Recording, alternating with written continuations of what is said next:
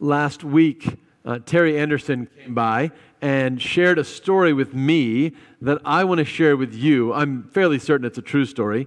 The story is that a guy came to God and he said, God, I really want to win the lottery. And so, in your word it says, if we ask for things in your name, you'll give it to us, and I'm going to give all this money away, and I'm going to serve the poor, and I just really think that's what I should be doing, and so God, I want to win the lottery.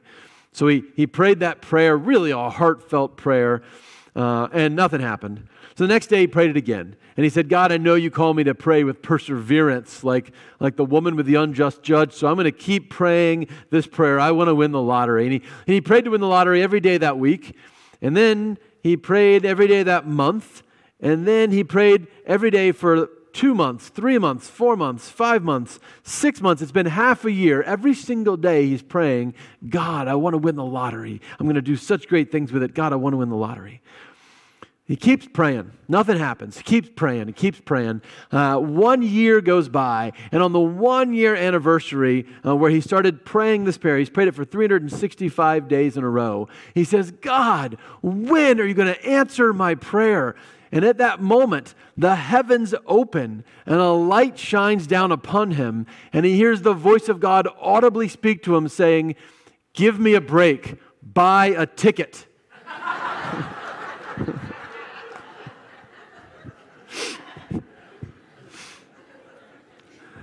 The moral of the story is not that God wants you to win the lottery, but it does raise a really interesting question, right? The question it raises for me is, in our spiritual lives, what things are properly God's job and what things are properly our job? What's God's job and what's our job? And I think this is particularly the question that's at stake in this story of Abram and Sarai in our chapter today, because I think what they end up doing is they take on God's duties for themselves, and they don't do the things that they're supposed to do. Abram and Sarah are married. They're supposed to be faithful to each other and faithful husband and wife. God's job is to fulfill His promise and create life. And they try to take on His job, right? They try to do God's job for Him. When that happens, when God makes a promise and then we try to fulfill it, I'm going to call that a self-fulfilling prophecy. I know that's not what the phrase usually means, but I like the idea that sometimes God makes a promise to us and then we say, ooh, I have some good ideas on how we can make that happen, God. I'll help fulfill your prophecy, your promise to me. So I want to talk this morning about how Abram and Sarai get it wrong and how we can get it right, how we can do our job properly and let God do His job properly and avoid the self-fulfilling prophecy of Genesis 16. So quite simply, Sarai and Abram's job is to trust and obey. That's it. God wants them to trust, and God wants them to obey. God's job in this story, quite simply, is to see and to do. Abram and Sarai, trust and obey. God, see and do. And we're going to see that that gets inverted. So we have some interesting caveats about our characters in this story. We have a new character named Hagar. And in this story, Hagar is almost always introduced with a subtitle. She's almost always called Hagar, the Egyptian maidservant, or Hagar, the Egyptian slave, the Egyptian female slave. And we are reminded again and again of her status. This is a story about power and how we use power, and so the fact that she's a slave is very significant. But so is the fact that she's an Egyptian slave. The fact that she's an Egyptian slave means that Abram got her, he purchased her by selling his wife to Pharaoh, right? When they were in Egypt. We were told that Pharaoh gave them male and female slaves at that time. And so this whole story, every time we hear Hagar, we're reminded of what Abram did, the sin of selling his wife to Pharaoh. And then we get some really interesting reminders about the covenant that Sarai and Abram have. Every time that we hear Sarai's name, almost every time, we're reminded that she is the wife of Abram. And it really almost becomes, comical isn't the word, but abrasive, right? So we're told, verse 1, now Sarai, Abram's wife, bore him no children. And so, verse 3, after Abram had lived 10 years in the land of Canaan, Sarai, Abram's wife, took Hagar, the Egyptian, her slave girl, and gave him to her husband, Abram, as a wife. Right? Again and again, we're reminded of this covenant that they have. And it's going to become overwhelmingly clear quickly that there are power dynamics and that there are sins and that there are broken covenants littered throughout the story of Genesis 16. But behind all of them is one really simple causal factor. We're told it's been 10 years since Abram and Sarai got back to the promised land. 10 years after they left Egypt and returned to the land of Canaan. And all this time they've been waiting, right? Waiting for God to fulfill his promise. And maybe after the first few months or the first year or the first 5 years, they said, hey, we're going to keep trusting in God. But it's been 10 years. And at this point, it seems like they are ready to take things into their own hands. So we're going to spend a little bit of time this morning thinking about God's promises to us. Just as God made promises to Abram and Sarai, so he makes promises to us. And just like they sometimes take them into their own hands, we have been known to do the same. And so I came across this great video of a list of God's promises. It's not an exhaustive list, but it does a great job capturing some of the goodness that God promises, not just to the covenant couple, but to all of us. I want to share that with you. I will be with you. I will never leave you nor forsake you. I will be with you always, even to the very end of the age. I am working all things for your good. I will withhold no good thing from you. I am your shield and your great reward. I am your light and your salvation. I am the stronghold of your life. I will give you eternal life. I will give you abundant life. I will give you peace. I will give you rest. I will give good gifts to those who ask me, and I will give strength to the weary, power to the weak. I am close to the brokenhearted, and I will comfort those who mourn.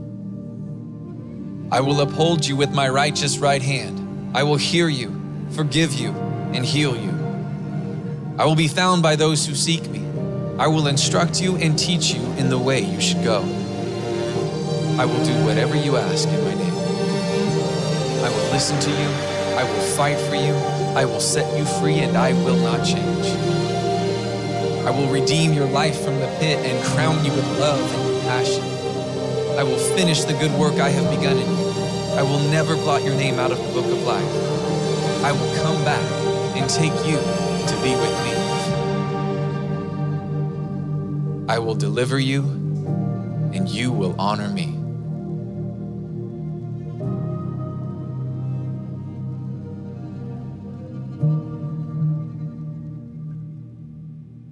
That's a beautiful testimony of all the goodness that God promises us.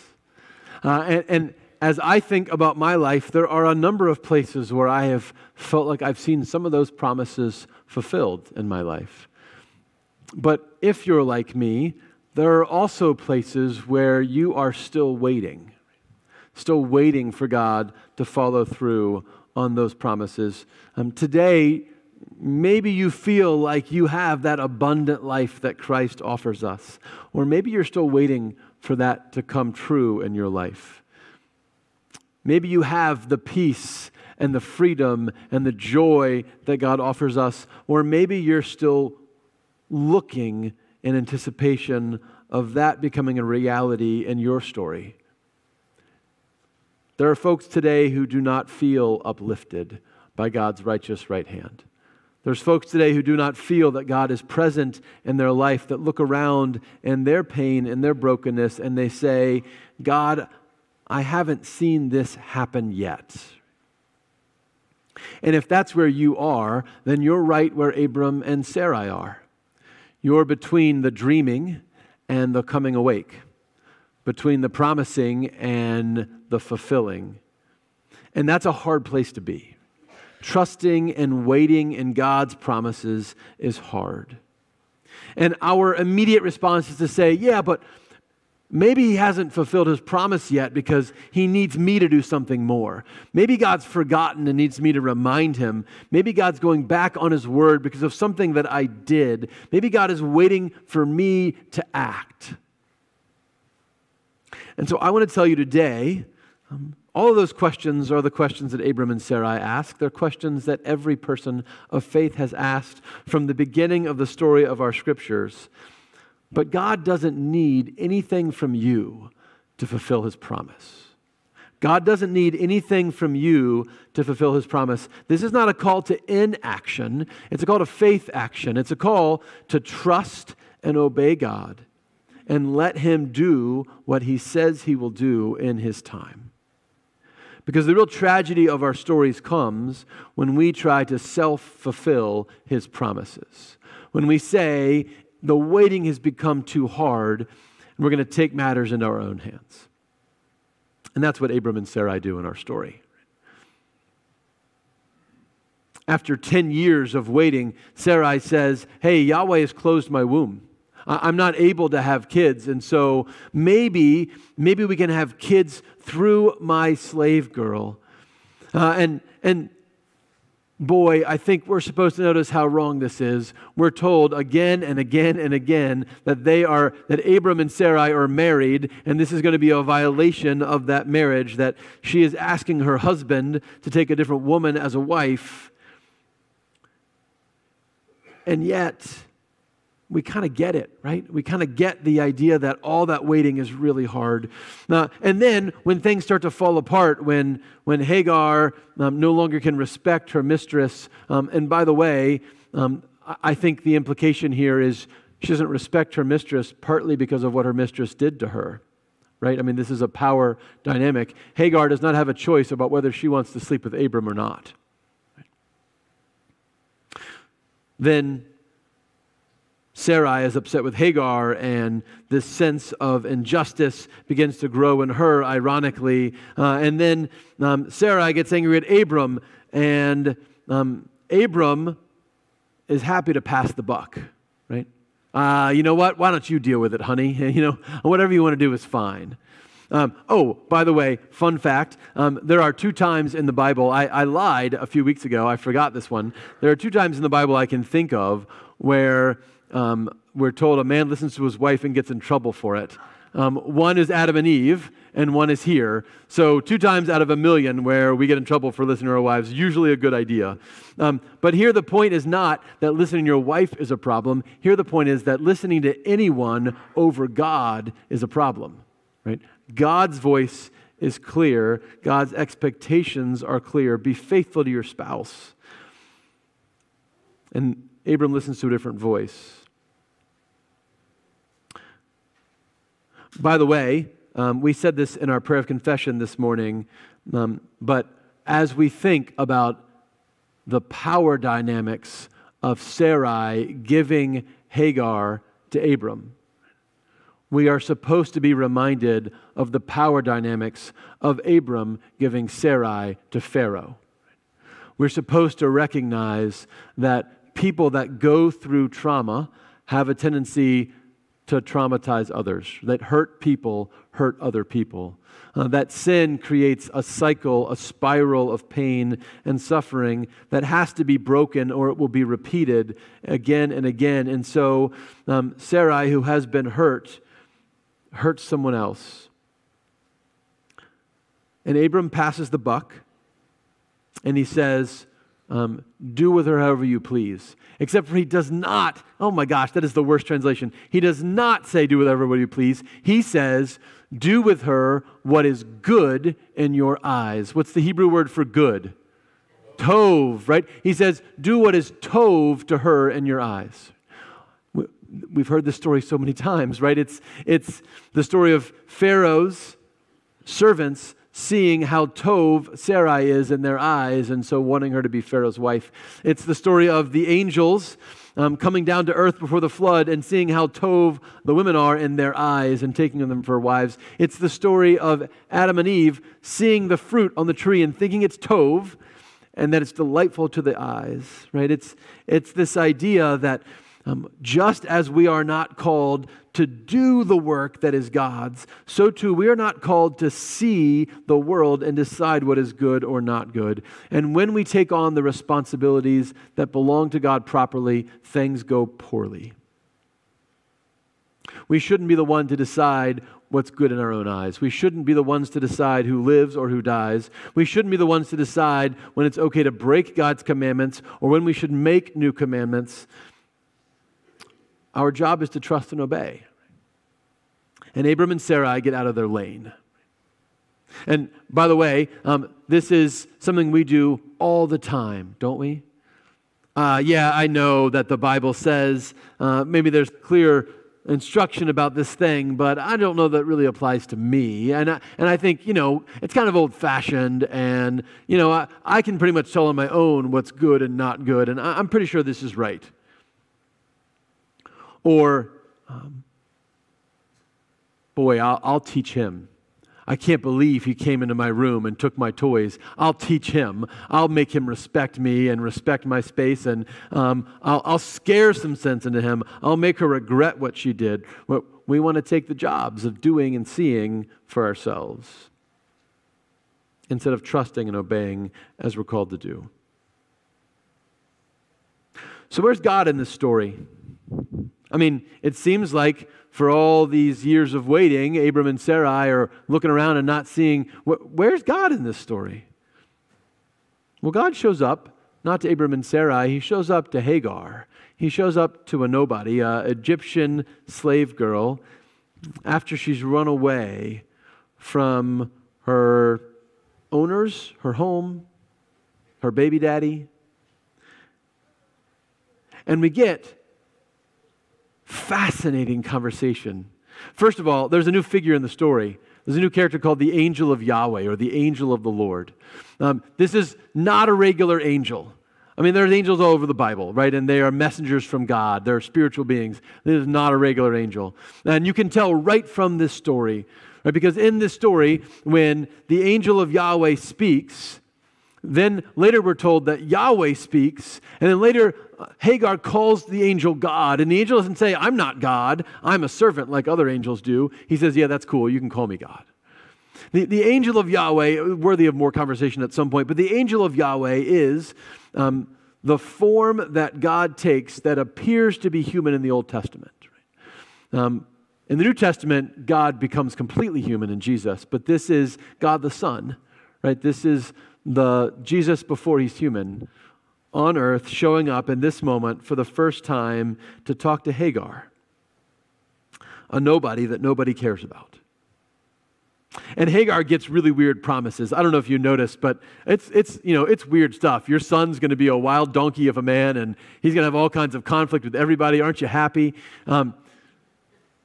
But she gets other amazing promises, right? The same promise that Abram and Sarai got. From your son will come a multitude of nations. And there's one line in this passage that I don't think I've ever really noticed before, and it almost made the hair on my neck stand up when I read it. The angel of the Lord says, now you have conceived and shall bear a son, and you shall call him Ishmael. And I thought, oh my gosh, I know that verse. And the angel said to the woman, you will conceive and bear a son, and you shall call his name Jesus, right? It's the exact same verse, different name, same story. That Ishmael, which means God hears. Ishmael is this testimony that in the worst part of Hagar's life, God hears and sees her. That's what she calls him. She calls him El Roi. She calls him the God who sees me.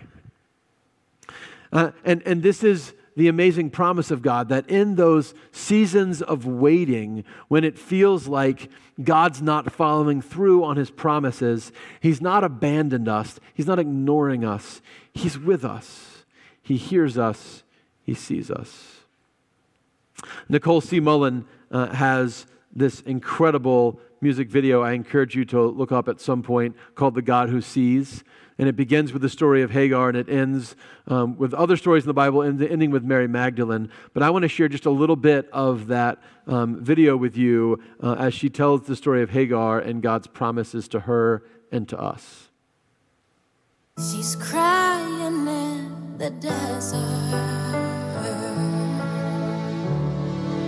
She's lost in her despair.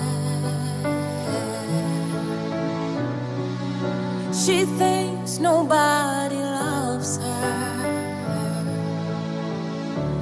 Hagar thinks nobody's there. But God says, I will be a ring of fire around her, and I will be the glory in her midst, and the power of my presence will bring her to her knees, and I will lift her up again, for I'm the God who sees. I'm the God who sees.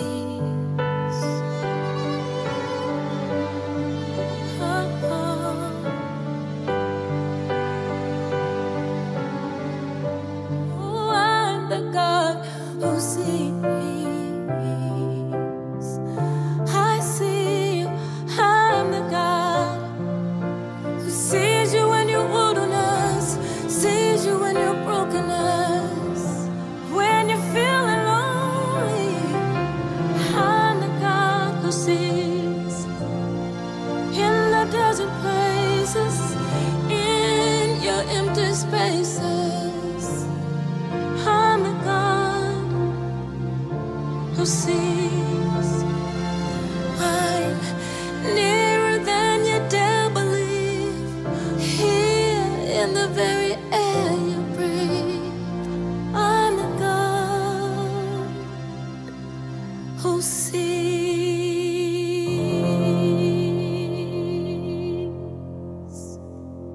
you.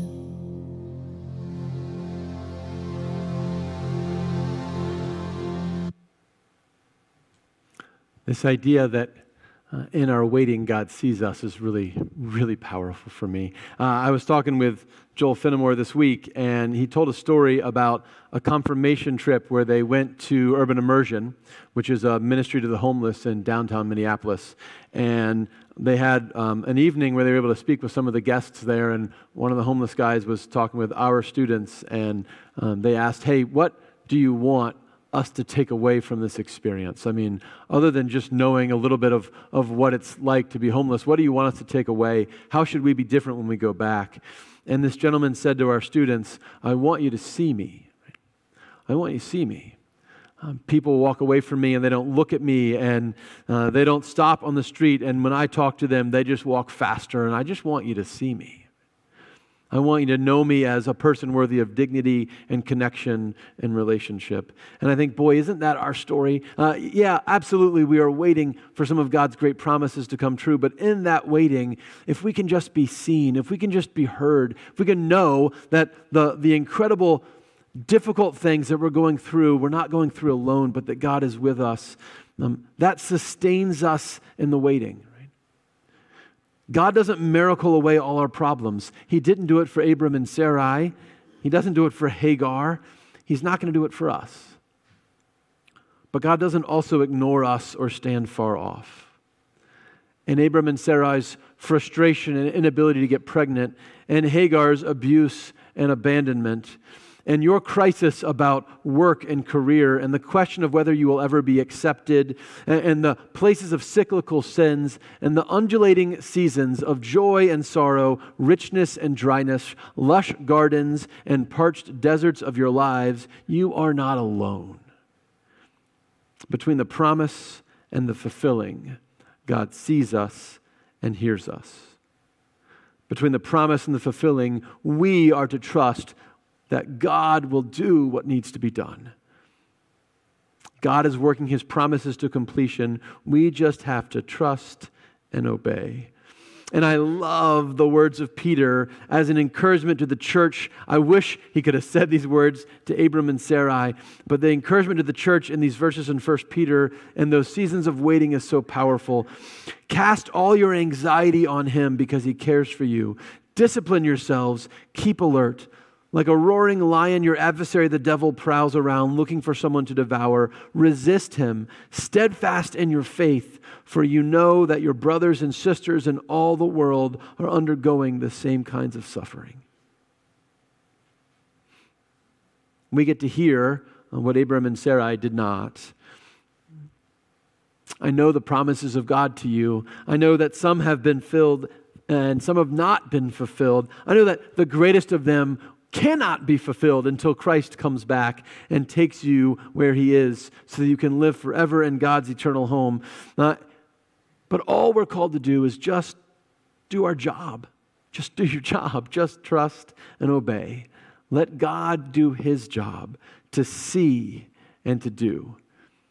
And instead of getting trapped in the brokenness of a self-fulfilling prophecy, we can experience the joy of a God-fulfilled promise. And after you have suffered for a little while, the God of all grace, who has called you to his eternal glory in Christ, will himself restore, support, strengthen, and establish you.